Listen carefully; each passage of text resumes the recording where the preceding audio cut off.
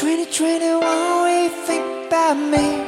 I could wait a year, but I couldn't wait 3. I don't wanna be 2021, what you think about us? Copper goes green, steel beams go rust. It's a matter of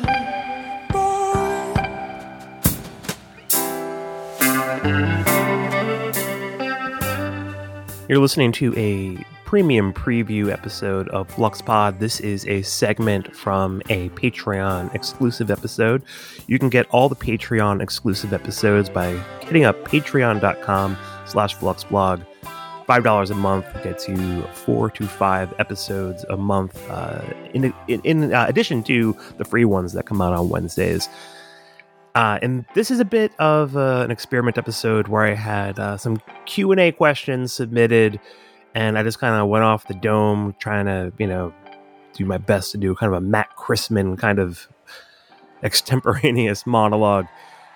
This bit right here is the first question I answer, which is about electronica. Here we go.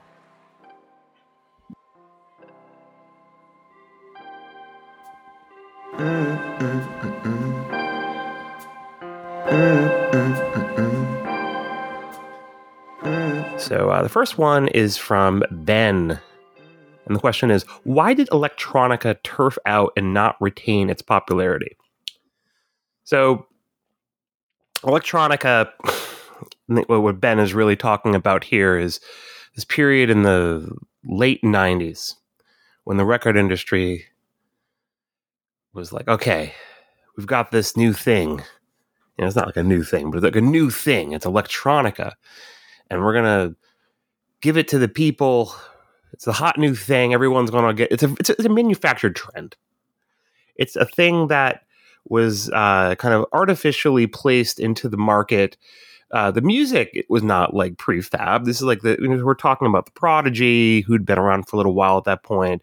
Chemical Brothers, their second album. Then like things like Underworld, like Tricky got in on that. Moby, but kind of before Moby was really big. Things like that. These are things that were bubbling up, and the industry kind of needed a way to sell it. And I think the idea was to sell it as the next step for alternative culture, because alt music was kind of hitting.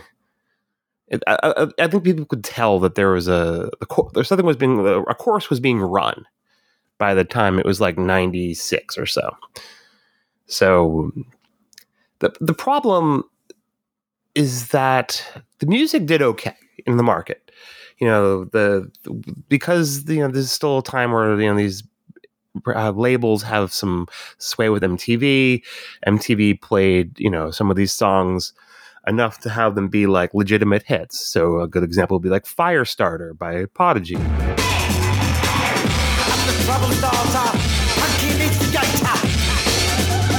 Block Rockin' Beats and Setting Sun by Chemical Brothers,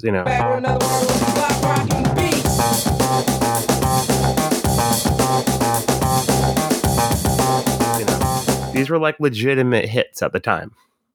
And then I think there's some things that are maybe to a lesser extent, like Born Slippy Nux by Underworld, or Daft Punk was kind of when the stuff from like Homework, that stuff like Defunk was played at MTV, but more like kind of an after hours thing.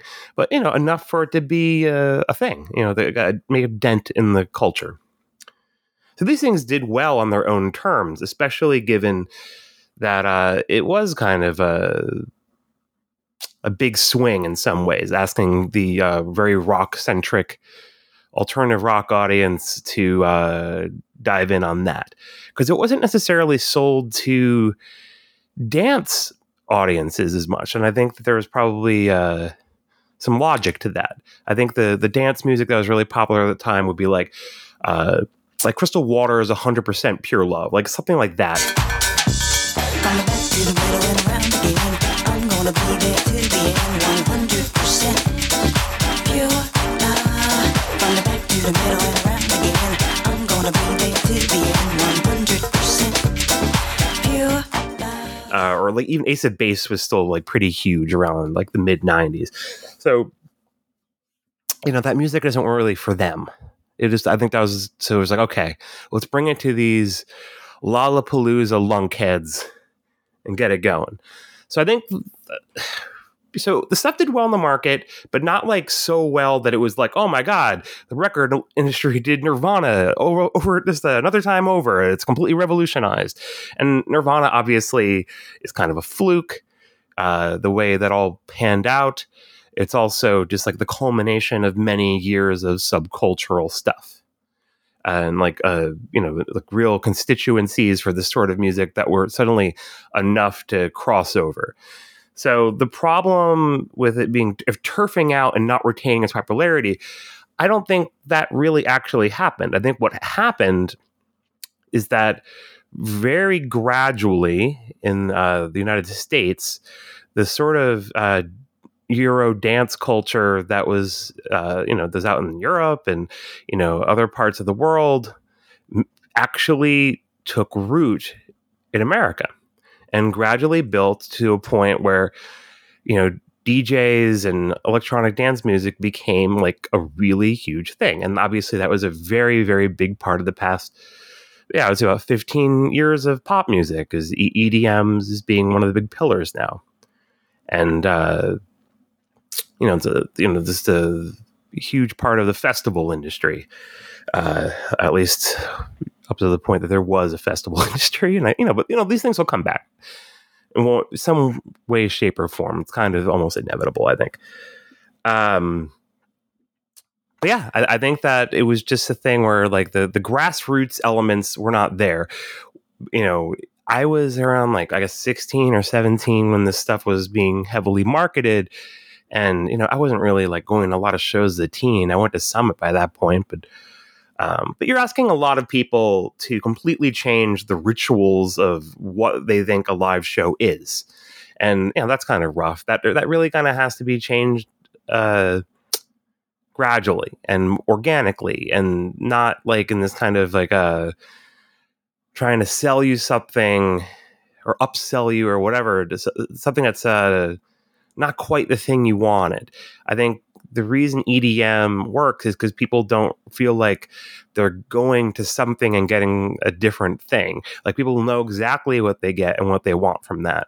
And the audience for EDM is very sincere and very connected to like the rituals of a dance show, electronic dance show, in the way that people in the 90s and beyond, you know, they have the rituals of a rock show.